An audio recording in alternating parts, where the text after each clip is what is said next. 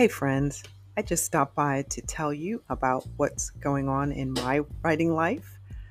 I've completed the prequel to my novel, A Fifth of the Story. I'll tell you about that later, but A Fifth of the Story is actually debuting February 27th, 2024. It's coming out through Endgame Press and the imprint Harambe. Really excited about working with the folks over there. And I'm loving this novel so much that I decided to continue to be friends with the characters and just let them live out their lives in the next couple of books. More on that. One of my favorite characters is Brock O'Reilly. He's a deeply layered character. And if you know me, you'll know that I'm a born storyteller and I write with a fine touch. I've got a sharp eye for detail. That's why I like to ask a lot of questions, but I've got a real firm grasp on the complexity of human relationships and also the delicacy of the intel agency and how they operate. But Brock is someone who is really sophisticated, really smart, really into his friendships and protective about them and the people he loves, but he's got a really dark secret that he hopes no one finds out about. And when you read the book, you'll find out why he wants no one to know. Throughout this novel, there are also people that I absolutely adore. There's Shugs, there's Pang, there's Patty, there's Dr. Harper, there's Snake, who he's a bad guy. But looking forward to hearing your thoughts on this novel, and I can't wait to get it out there because it's with incredible empathy and candor that I tackle lots of issues in my novel. I tackle race and privilege and prejudice and justice and compassion and secrecy and loyalty, all that rich stuff. So can't wait to share a fifth of the story with the world.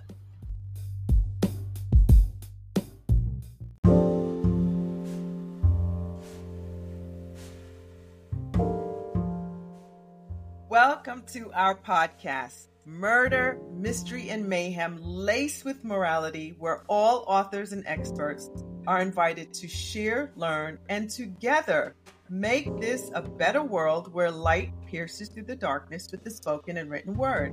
Well, I'm excited for our guest today. I know I always say that, but I really mean it. So my guest today is CJ Milacci. Did I say that right? Okay, yes. Good. Yeah. Praise God. I was honored to meet her through a conference that we both attended. It's the Blue Ridge Mountain Christian Writers Conference that took place this past spring. And she is just an award-winning author because she really cleaned up at that particular conference. So let me just tell you about my new author friend. She has found creating to be therapeutic in the chaos of life. Writing is her favorite way to create, and she seeks to take her readers on a grand adventure. And that begins with a single word. As a referee, she's a referee, y'all, right? A referee for lacrosse. And is it lacrosse and something else or just lacrosse? Lacrosse and field hockey. Oh, field hockey, yeah. She's always relearning the hard lesson that it's impossible to make everyone happy. Yes, that's definitely true. I learned that as a teacher and as a principal. Mm-hmm. If everyone's happy, actually, there might be a problem. Right? I don't think you're doing things right. She's discovered that stories can be found anywhere, even on a lacrosse field.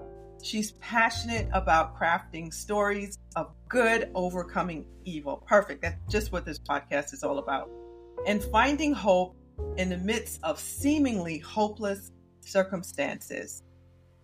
And also true acceptance. She's always willing to get real about hard issues. She enjoys the cheesiest of puns. It's my person right there. I was an English major. I'm cheesy to the core. She loves deep conversation, yo-yos, rollerblading, and also finding reasons to throw a dance party. I think you and I would really get along, CJ. I really do. She chats about writing, her faith, and the hope found in Jesus, bubble tea, another favorite, and other fun adventures online. And we'll talk later about how to connect with her when we get to the end of our time together. But welcome, CJ, and congrats again on all of your awards. Tell us about the book you won these awards for. Oh, well, first, thank you so much for having me, Catherine. I'm excited to be here and to be a part of this great podcast today. So the book that won the awards is Recruit of Talionis, and it's about a teen girl who gets kidnapped and forced to become a soldier in the strange city of Talionis, and it's set in an imagined future where America has fallen. So it's a young adult story, but it's been well received from people of all ages, which has been exciting to see. A lot more men like it than I ever thought would be reading my story, and and it's been humbling and exciting just to watch how God has taken it to places I didn't ever expect. So I'm excited to see what He does from here. But it's a lot of fun to just be on this journey with Him in the process. Yeah. Wow. So, did you expect to win that big? No, I had no idea. I was a little shocked, I'm going to be honest, but I definitely did not expect to. You know, you hope you go to these things, you submit your book for an award, and you hope that people enjoy it enough to see it move forward in that process. When I found out I was a finalist, I was really excited, but you know, you still think, oh, there's these other great books, and I know some of the names of the other authors, and I was like, oh, their books are really good, and you know, so then to win truly humbling and just was shocking.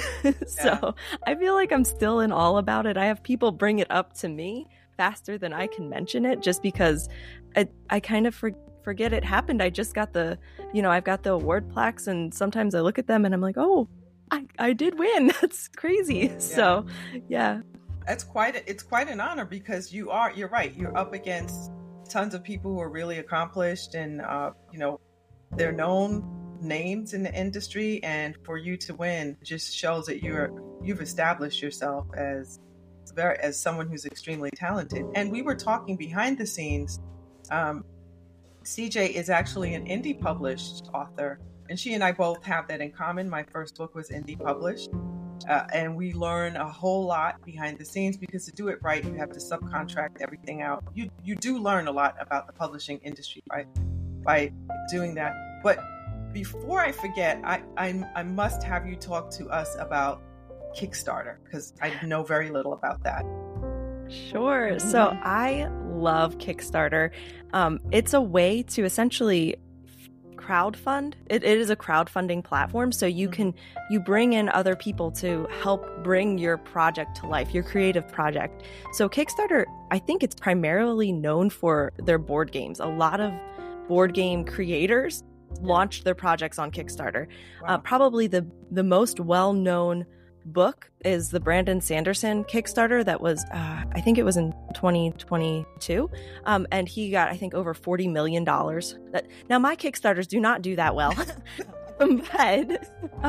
But it is just a really neat way to involve your audience in your book writing process. So I use it. Some people will use it to just fund their whole creating of the project. I use it as a pre-launch for my book. So what I offer is a Kickstarter several months before I officially launch the book everywhere. And it's the way for my readers to kind of get that sneak peek, that early preview. You know, if you got invited to a movie premiere before it's released everywhere else, it's that kind of feel, so they can get the book in their hands months before it releases anywhere else. So the Kickstarter is also really neat, because it gives them this opportunity to like get the book early, but there's also all of these extra things that you can add in. So you have your initial funding goal, and if you don't hit that funding goal, you don't get any of the funds. So so you do want to set that at a level that you're pretty sure you're going to reach. Okay.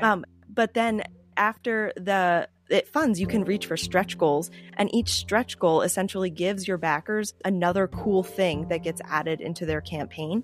So it's like how you could take like, I don't know, like a pre-order campaign, for example. And you know how they'll be like, oh, and you can get this bookmark and this extra short story and X, Y, and Z. And if you pre-order the book, you get all of these cool extras. Well, you can essentially do that with Kickstarter, but this way you also like know each of your backers, and you're able to tell them, oh, look, I'm going to write your name in the book, or like you get added to the acknowledgement section, or you get a bookmark now, and you get this short story, or we're going to create an audiobook, or these different tiers that you can go for. And it's so much fun because I love it because it's something that, yes, it benefits me. I get this chunk of change. I can order books. I can cover some of my costs that are associated with publishing. But what's even better in my mind is that I get to then really like bless my readers. Like these are more your like what quote unquote super fans, you know, the ones who they love you, they love what you're doing, they're excited to buy your book. And this gives them an opportunity to like not only support you, but get all this cool extra stuff in the process. And I have different tiers. So I have levels where people can actually help me create a character for later in the series. And so they'll back at $500 and help me create a character who's going to appear in the next book and things like that. So these opportunities that you really don't get in any other platform, but Kickstarter opens the door so that you can now have your readers as an intimate part of the process. And it really does, like, it covers my cover design, some of my editing costs, a small print run. So I get enough books not only to give to my backers, but now I've got like a nice little backlog. If I go somewhere in person and I speak, or I have an event and I want to bring some books, I have books. I don't have to order them. Like I already have books on hand. And so that's a really neat bonus as well. So I could go on and on about Kickstarter. I love it. I think it's such a cool opportunity for authors that's unique. Right now, it's a newer thing. In the past couple of years, it's gotten a lot bigger, but it's still new. It's still kind of in that early stage. But even if you get $3,000, like imagine $3,000 just for your books, and that suddenly takes you to a new place that otherwise you don't know if you'll make $3,000 in sales of a book. Like we don't know how our books are going to do. No. But this is like great because you do get that money, and it's kind of a cool test. Like, all right, does this book sound good to people? You know, I'm offering them sample chapters. If they're reading it, are they buying? Like, are people, it's like a great test market. Is my book something people are actually interested in buying? Or am I fooling myself and hoping that it is, you know? So it's both terrifying, exhausting, and exciting, and so much fun at the same time. So then how do you find your initial audience? So one of the things that I've heard said, and I like to say as well now, is that you have to have, like, you have a crowd. You bring a crowd to Kickstarter. Kickstarter brings a crowd to you. So you really want to go into a Kickstarter already having people that you know they're excited about your project. They understand why you're doing it. They're behind you in this. They're ready. They want to do this with you, and they're gonna back. So I had for my first book, it was kind of scary because, you know, you have friends and family who say they're excited, but you're like, okay, but when you have to put money in it, that's like a whole different level of excitement talk, you know? So it's a different thing at that point. So, you know, but I mean, by God's grace, my first campaign funded in 20 minutes. I had a $1,000 funding goal. We hit that in 20 minutes, and then just kept going. It was wild, very crazy to see.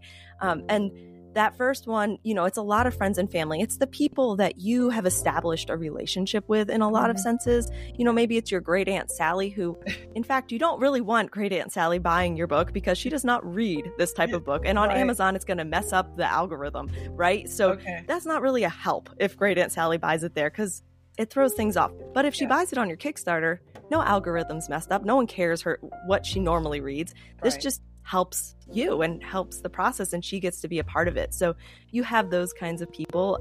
And then in the second campaign, I had a lot of people who backed the first campaign who I didn't know. They came through Kickstarter's platform in the first one, and then they came back and bought book 2. So I was like, that's good. That means they read the book and liked it. They're not just my parents and, you know, some friends, you know, these are readers who enjoyed the story, and they're coming back for book 2. So yeah. So then how do you continue to establish a relationship? Do you produce a newsletter? How do you, Yeah.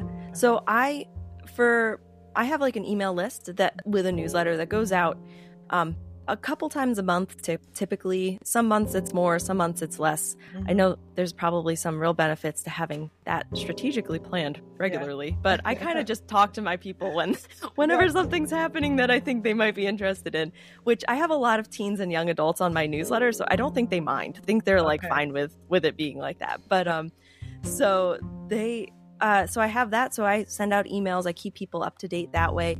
One of the other side benefits of Kickstarter is that as soon as you run that campaign, you always have access to posting updates and connecting one-on-one with your backers. That doesn't go away when the campaign ends. So when I launched my campaign for book 2 this past spring, it was in March, end of March, early April. And when I launched that, I was able to go and post an update on the first campaign. Said, hey, if you liked book 1, you can go check it out here. When someone backs the campaign, I can send them a direct message and say, thank you so much. I'm excited to share the book, et cetera, et cetera. You don't get to do that if someone buys your book on Amazon. You don't know who that is. We'd all be terrified, really. Let's be real. If Amazon told everyone who was buying stuff, that would be a little freaky. So we don't want Amazon to do that, but they don't. So Kickstarter, you can do that. And then I can go one-on-one message backers. So I had a guy who I didn't know who backed my first campaign at $500 because he wanted to create a character.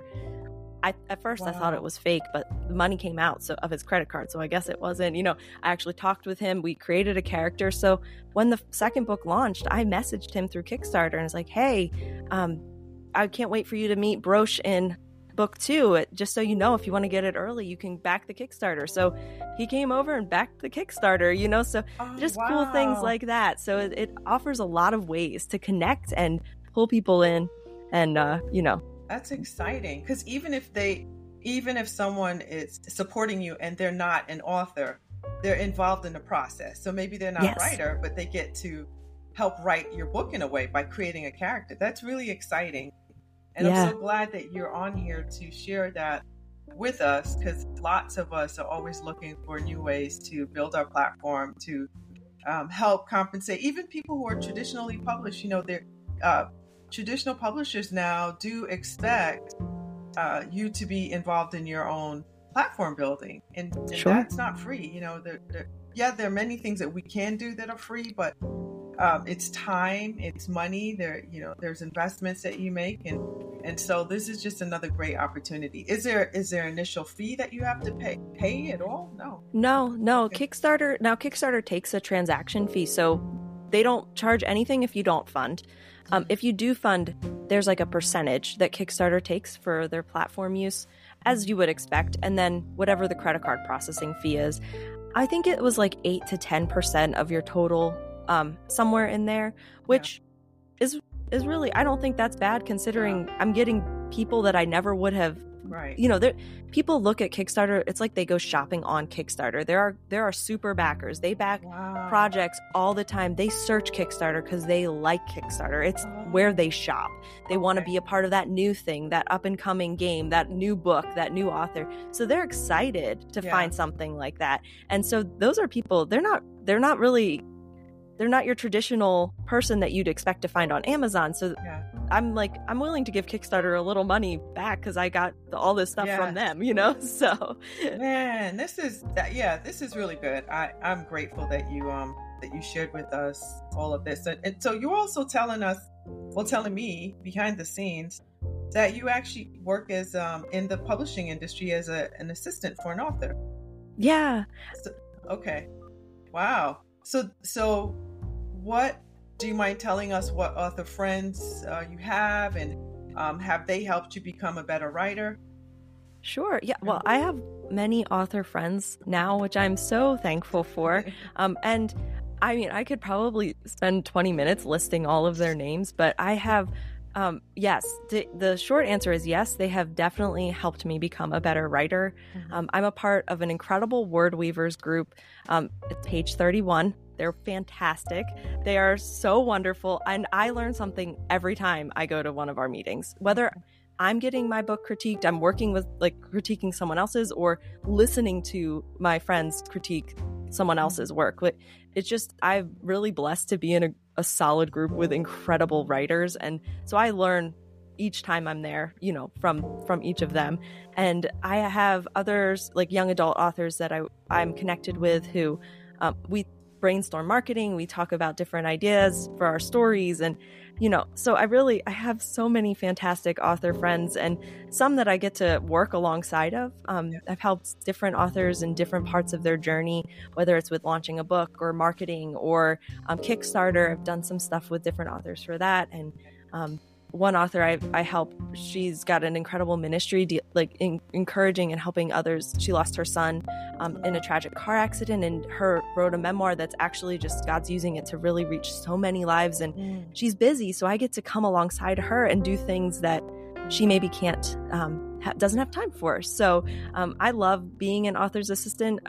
It's taught me so much. I've learned from authors further ahead in their journey than I am, and I've grown in marketing and writing, all of those things as a result. And it's been a lot of fun, worked with a lot of different people. So yeah, but I always say to someone who wants to start writing, I think it's important to surround yourself with solid, great people that you want to learn from and that can encourage and help you in this journey. Because as much as writing is solitary on so many levels, there's a huge community aspect as well, and we need each other to do this. So it's great to have more. I love getting to know new author friends like you and others that I meet at conferences and in different places. So it's important to have those author and writer friends for sure. So you do assist people with their book launches. That's good to know. Yeah, I do. Okay, so we'll make sure we have to make sure we get your contact information, because you never know. There are people who are always looking for someone to help them out with those things. Great. So tell us a little bit about your strategy regarding your books. Are you looking for each book to stand on its own, or are you trying to build a body of work with connections between each book? My current series is definitely interwoven and connected. So the story builds in the series. It's like how Hunger Games, you walk from one book to the next, and it was all the same continuation of Katniss's story, right? So it's very similar with mine. It's the young adult genre, so I think that's expected a lot in that genre specifically. And I also have short stories and other, like a companion story that I'm currently working on that weave into the overall series. You don't have to read all of them, but if you wanted to know more about that bad guy's backstory or this character and who he was before this, you can read the short story or the novella about them, and it can layer in so that those people who really want to immerse themselves in that story world can. And if you just want to read the series, you can just read the series, so kind of have it both ways. Wow. Okay. That's really good to know. How did publishing your first book change your process of writing, or did it? It definitely did, because once that first book is out, you go 3 days and then you're told, oh, I can't wait for book 2. And you're like, I just sent out book 1. What do you mean you can't wait for book 2? You finished it. Took me all that time to write it and you're finished already. Yeah. So I think that definitely my timeline shifted. So, you have deadlines, you have things, expectations from readers, and I want to meet them. I want them to trust that if I start a series, I'm going to keep writing that series. I'm going to finish it. I want to build fans. I want to build readers who are excited to walk with me in that journey. So I definitely have learned to write faster. A lot more goes into my research, outlining, and planning process now, so that when I sit down for that first draft, I can write a cleaner first draft. It's not clean. My first drafts are ugly, but it's better, so that when I edit, it's an easier editing process. So I've kind of tried to streamline everything and make it tighter so that it can flow better overall. Okay. So we talked a little bit about money and all of the money involved in writing. Believe it or not, folks, if you're not aware, there are costs involved. So what is the best money you think you've ever spent as an author? That's such a great question. I agree. There's a lot of costs involved. And I think if you want to take it seriously, it's an investment overall. You have to make an investment in something that you believe is what God's called you to or what you really want to do, right? So, but I think overall the best money I've spent is really in learning the craft of writing. So the books I've purchased, the courses I've taken, the writers groups I've joined, the conferences I've gone to. I know I just balled that all into one thing, but it really is learning and growing in the craft. Yeah. And I believe that has been the best investment. I've spent money on I have an incredible cover designer. She's amazing. I have a great editor, and those are important costs. But if I didn't have that base of a solid story underneath those things, then people pick up the book because it's a good cover, but my editor can only do so much if the book's not well written. So I think at the end of the day, the money I've spent to learn the art of writing has really been the most important investment into this career that I could put into it. Yeah. Okay. What do you think literary success would look like if you were to have your ultimate career? What would that look like to you? Well, obviously, of course, you want to sell lots of books, and it's fun and exciting and humbling to win awards. But at the end of the day, what success looks like to me is if I can touch one person's heart with my stories, if I can show one person that hope can pierce through the darkest of times and places, and that there is something bigger than this life that can impact this life powerfully.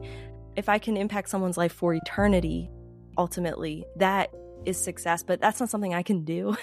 I know that's by God's grace, like his work through my life. But that's my prayer, that one day in heaven, I can hear from someone that like, hey, my book actually impacted their journey in this life in a way that could only have been by God's grace and through his hand, but that it was a tool in his hand that he used. I think that would be what ultimate success would look like to me. Yeah. Hey, so I want to pause and I want to just read an excerpt from your book, the last book that you had that you won 5 million awards for. This is just a short excerpt. So here it is. No matter how fast I am, it's never enough. Taking a deep breath, I plunge beneath the surface and dive to the bottom. It doesn't take long before my fingers sink into the sandy floor.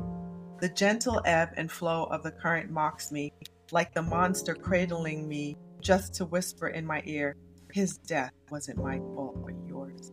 The need for air burns my lungs. Pushing off the ground, I shoot to the surface, bursting through in a spray of water. A sob lodges in my throat, but I swallow it and turn to stare up into the clear blue sky. I want to do another lap, but my body is done for now. Rhea! The water distorts my name just like it does everything else. I turn to the shore. The familiar form standing on the beach beckons impatiently. I groan. The wind picks up her red hair, billowing it out like a warning. What is Shay doing here? I debate diving under the water and pretending I didn't see her, but that will only delay the inevitable.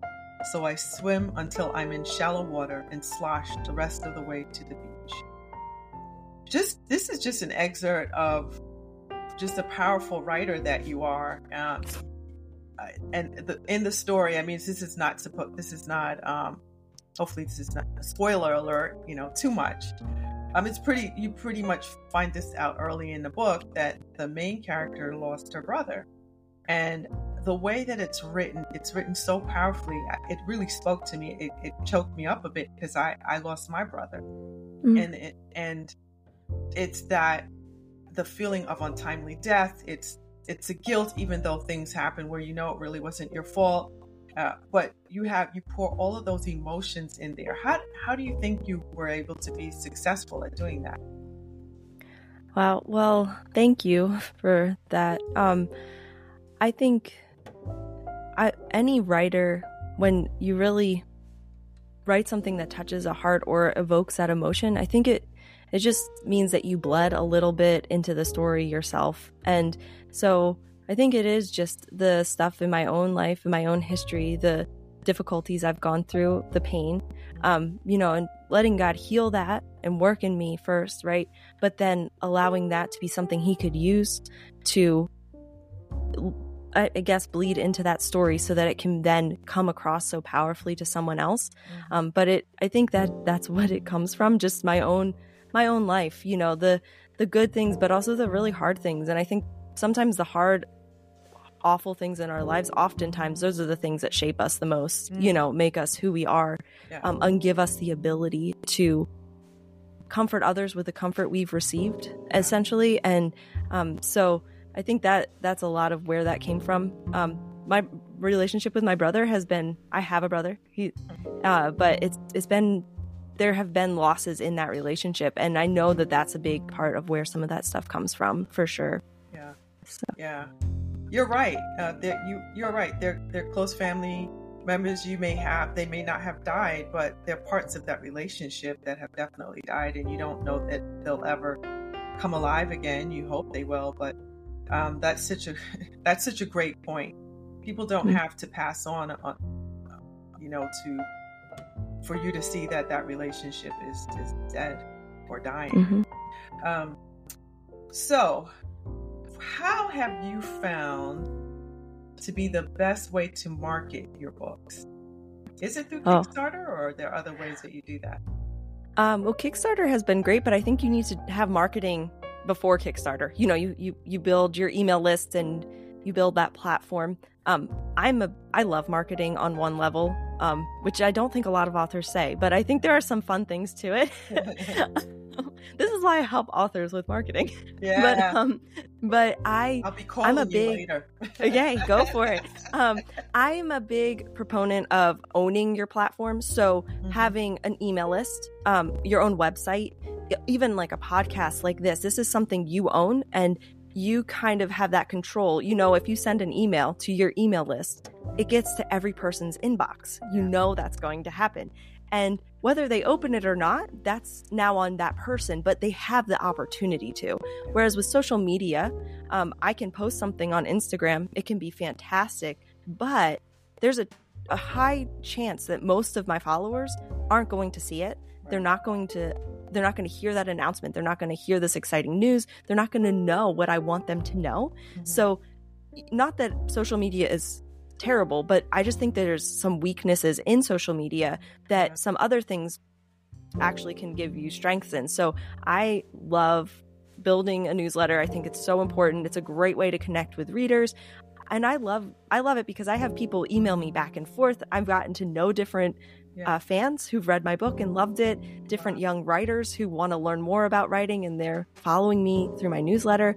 And it's just been such a fun way to connect beyond just also actually marketing the book. So now I have all these people who my new book is going to come out, and I can email all of these inboxes and say, hey, this next book is out, So I think that's a really powerful tool. It's probably my number one piece of marketing advice, because it is something that you can actually measure the results on. You can see people are they opening your emails? Are they reading your emails? Are they replying to that?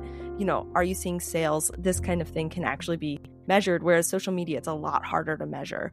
So this is a question I wanted to ask. Do you have a separate social media account for each book? No, I don't. I'm not sure if that might be a good option, but I just have CJ Milacci pretty much everywhere. Not that I do much on all of those places, mostly on Instagram, but I just post all about my writing journey, about me, about my books, kind of all in the same places. So and your website is beautiful. It's done really well.